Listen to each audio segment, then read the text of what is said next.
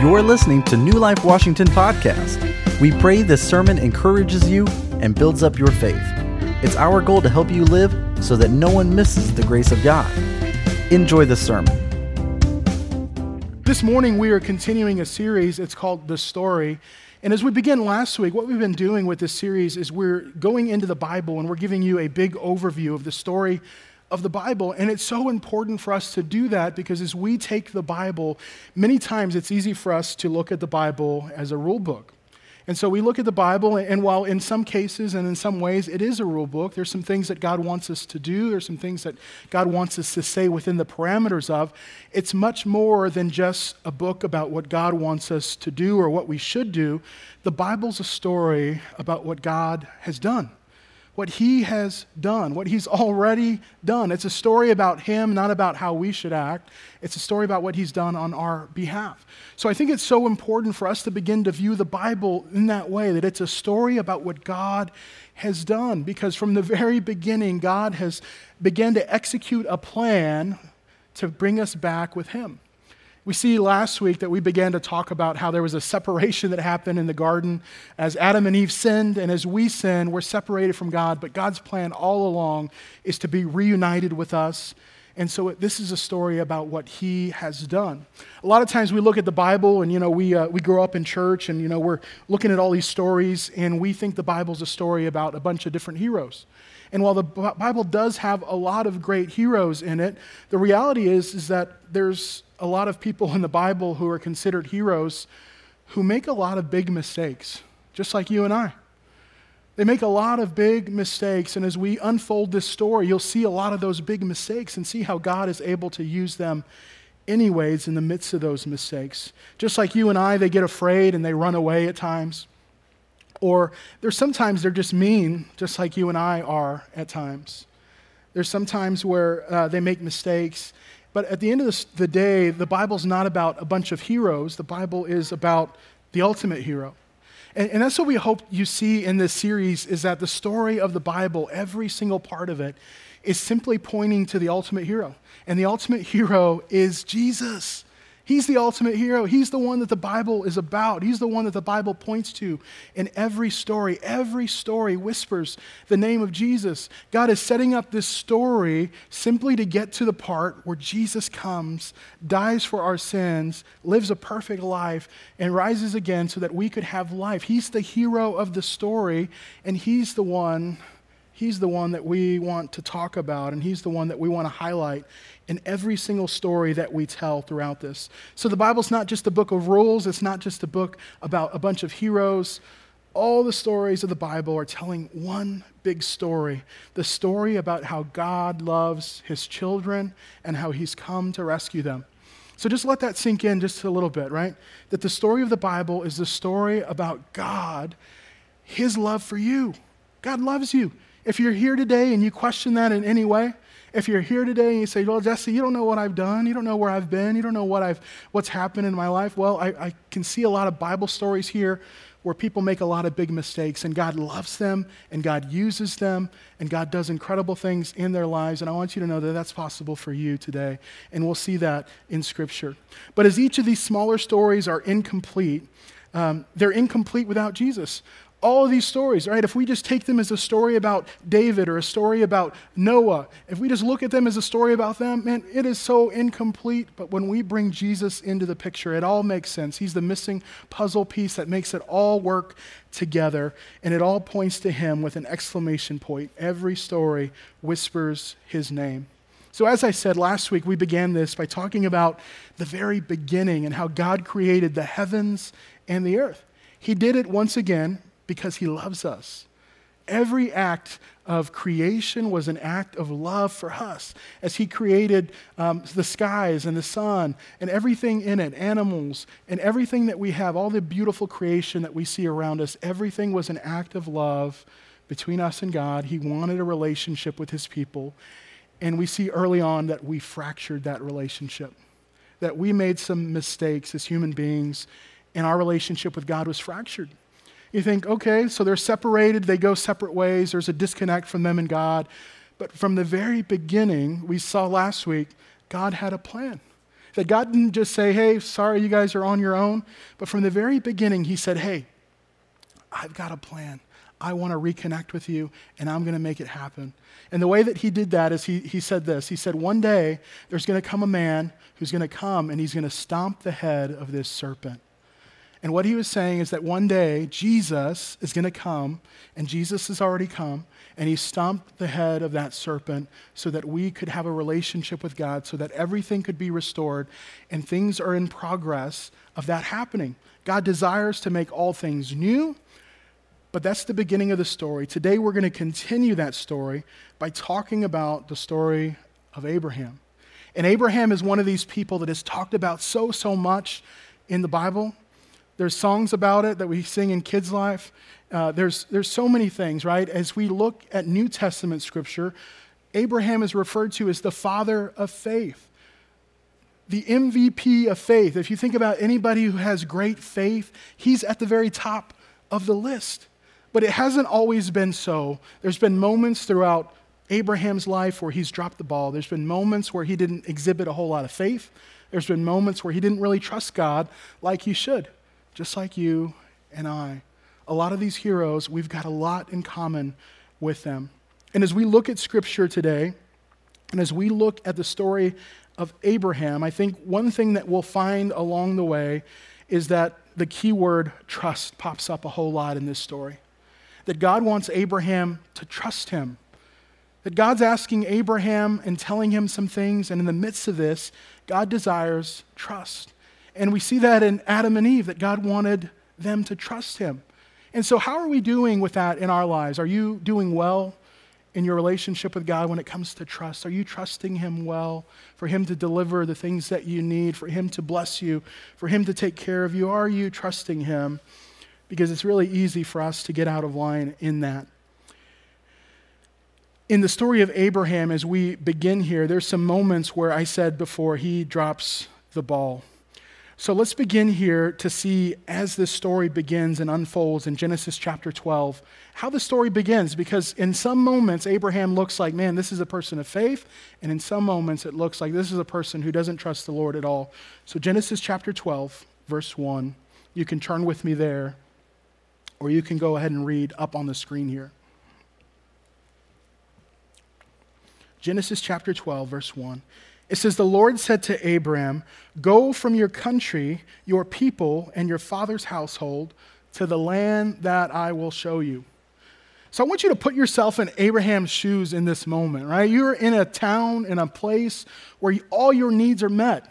Your parents are around and they have accumulated a lot of wealth and they are taking care of you. And he says, hey, I want you to go from your father's house and I want you to go on your own. Some of you are nudging your kids right now. You hear that, right? Want to get you off the payroll, okay? But Abraham in this moment has a decision to make. Are you going to obey God and go from the country and the people that you know and the father's household that I've given you and go on your own like I'm asking, or are you going to do your own thing? And I think his toughest choice here is that he would have to leave home and leave his mom's cooking behind, okay? So that's the toughest choice that he has here. But it comes down to this. In Genesis 12:2, God tells him what he's going to give him. And what he's going to give him is it says, I will make you into a great, great nation, and I will bless you. I will make your name great, and you will be a blessing. I will bless those who bless you, and whoever curses you, I will curse. And all peoples on earth will be blessed through you. So what a blessing, what an encouragement here. And what I hope you see just right out of the gate here is that God, part of his character, is to bless his people. He wants to bless you. If you call him your God and you follow after him, his desire is to bless you. He wants to bless your life. But as we see here, it's not just a blessing to bless you. It'd be easy for us just to, I think we do this at times, right? Like, hey, I'm so blessed and highly favored of the Lord. Look at me. Look at what I've got. Look at all the things that God has blessed me with. But it's never a blessing just for you. It's a blessing always for others. God blesses you so that you could bless others. God always blesses you so that you could help somebody else. And when he's blessing you, he's thinking of somebody else in mind who you could be a blessing to. And that's exactly what happens to Abraham here. He says, Abraham, I'm going to take care of you. I'm going to bless you if you're obedient. As you follow after me and as you take this big leap of faith, I'm going to bless you. But I'm going to bless you so that all the peoples on the earth can be blessed by you. And as we take a moment here, I said every story, it whispers the name of Jesus.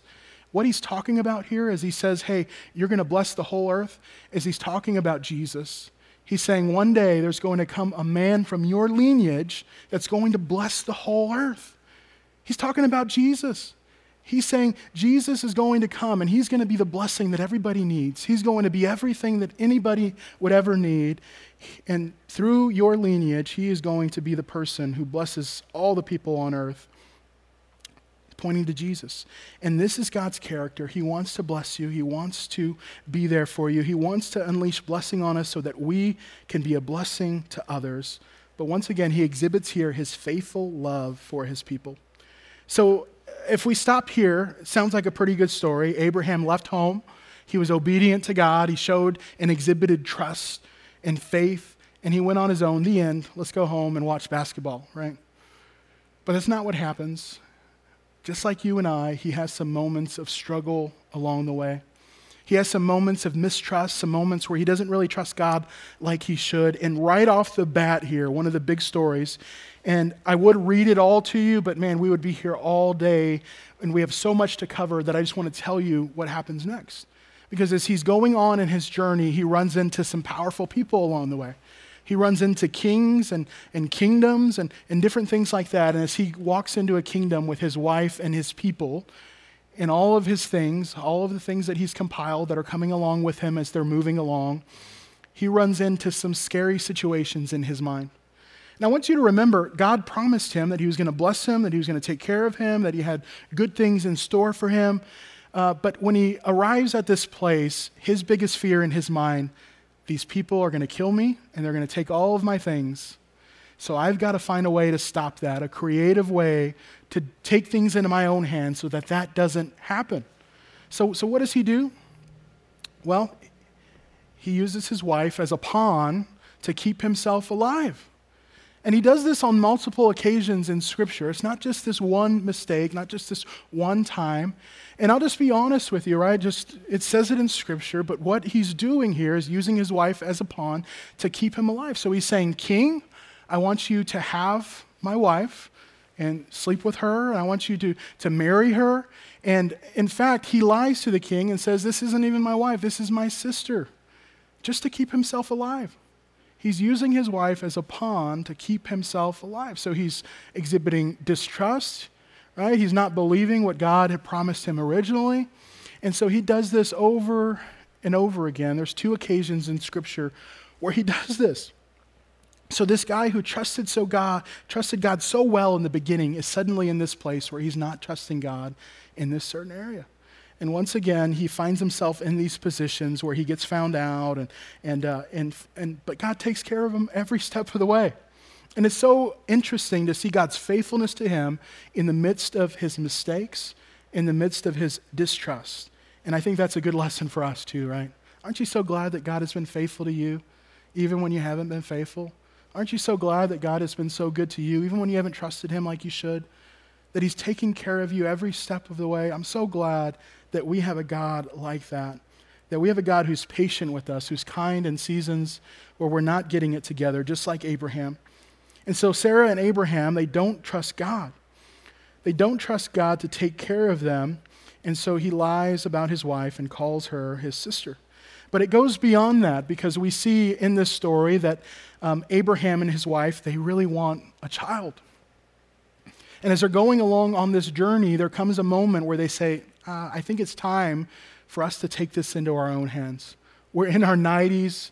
There's no way that this is going to happen unless we do something about it. And they exhibit a great amount of distrust, because what Sarah says in this moment is she says, Abraham, I want you to go sleep with our slave girl, Hagar. And I want you guys to have a child together. God had promised them to have a child together, Sarah and Abraham, But because they didn't trust in the Lord in this moment, Sarah sent him off to sleep with Hagar. And they have a child together. And so what we see here, once again, is some kind of really bad behavior. Some really bad behavior by Abraham, by Sarah. They're not exhibiting trust in the Lord, for one. Not only that, but they're abusing their slave girl by making Abraham sleep with her.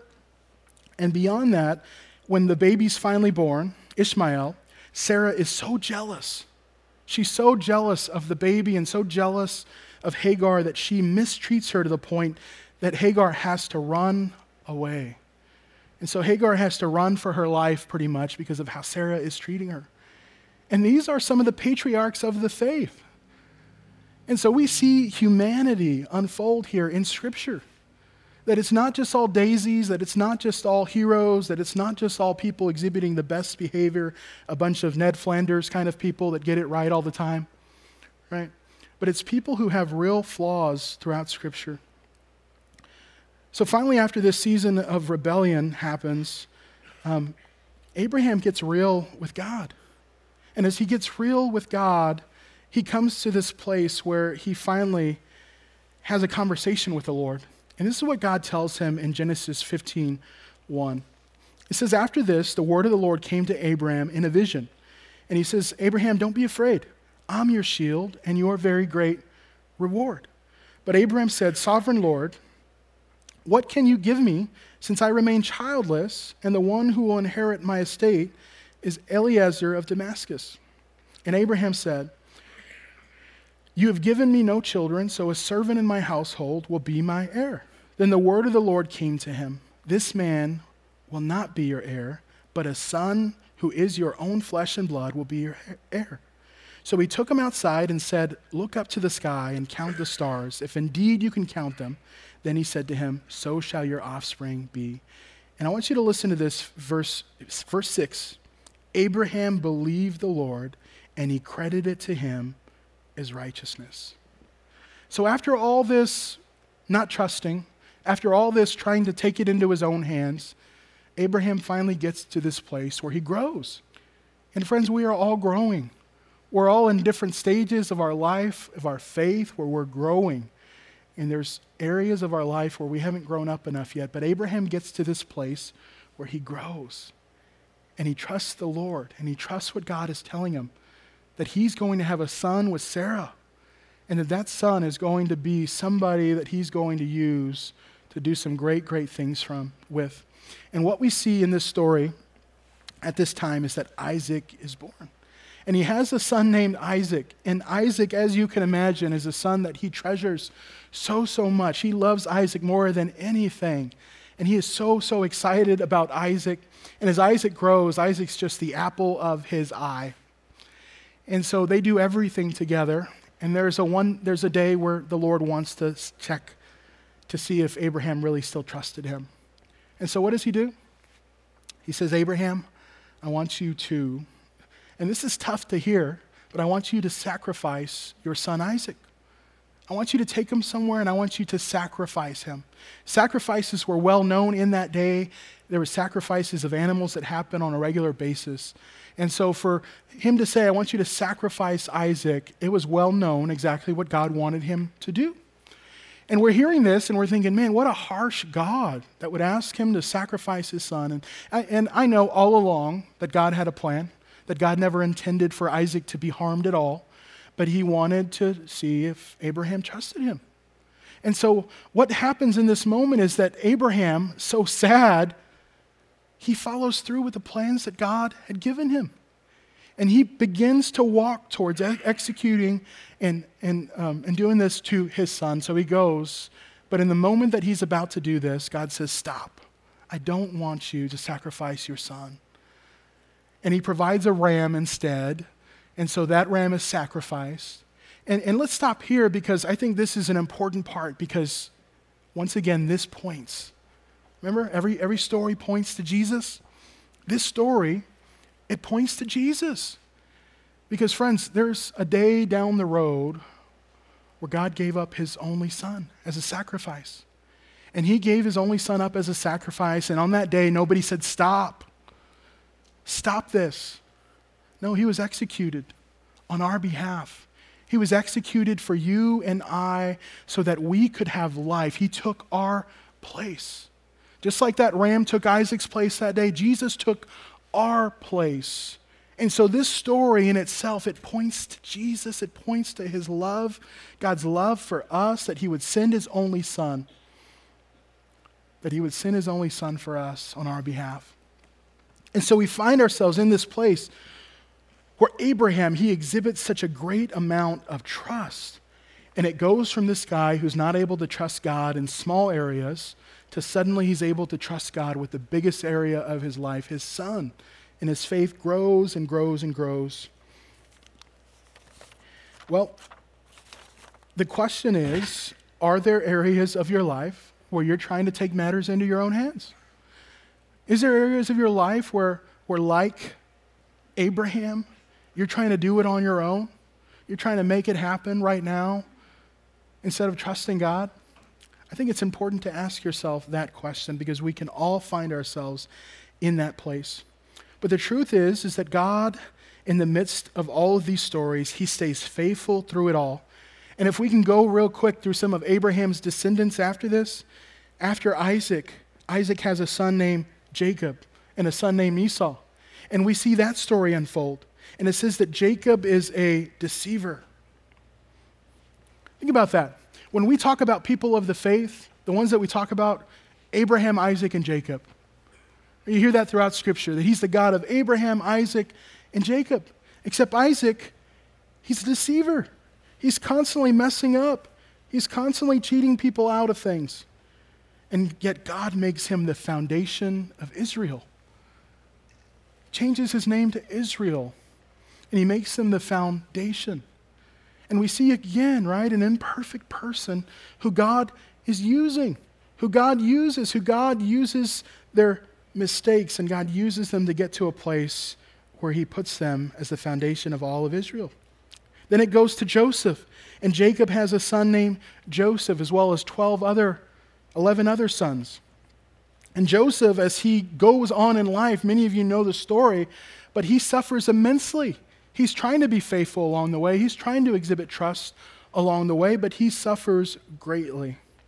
And at the end of his life, we come to this beautiful verse in Genesis 50:20 that I think kind of sums up the message that I'm going for today. And it says this. It says, he's talking to his brothers, and he says, "You intended to harm me, but God intended it for good, to accomplish what is now being done, the saving of many lives." The saving of many lives. So throughout the whole story, we see people who God is calling, who take detours, who aren't faithful, who show mistrust. And then we see them get to a place where they get on the right path, that God never gives up on them, that God continues to bring them along the path, that he continues to get them on the right track. And then he says, hey, all those mistakes in the past, I'm going to use them for your good. I'm going to use them as part of the story to turn into something good. And that good thing that comes out of all these stories is Jesus. Jesus Christ coming through this lineage so that we could have life. So that's the big picture. But the small picture is this, is that for you and I, that we've got a God who can take our mistakes and he can turn them around and he can use them for our good if we trust him. Do you trust him to do that? Do you trust him to take your past, the things that you regret, and to turn it into good somehow? The Bible says in Romans 8:28, it says, "And we know that in all things God works for the good of those who love him and who have been called according to his purpose." And it's amazing to see what God can do with our lives when we simply trust him. When we trust him with our lives, when we trust him with our decisions, when we trust him for direction. Will you trust him? Will you exhibit a life of trust? Or will you, just like Abraham in moments, try to take the matters into your own hands? I think the way that we should go is the way of faith and the way of trust. Thanks for listening. For more information about New Life Washington, check out our website at newlifeonline.org. God bless.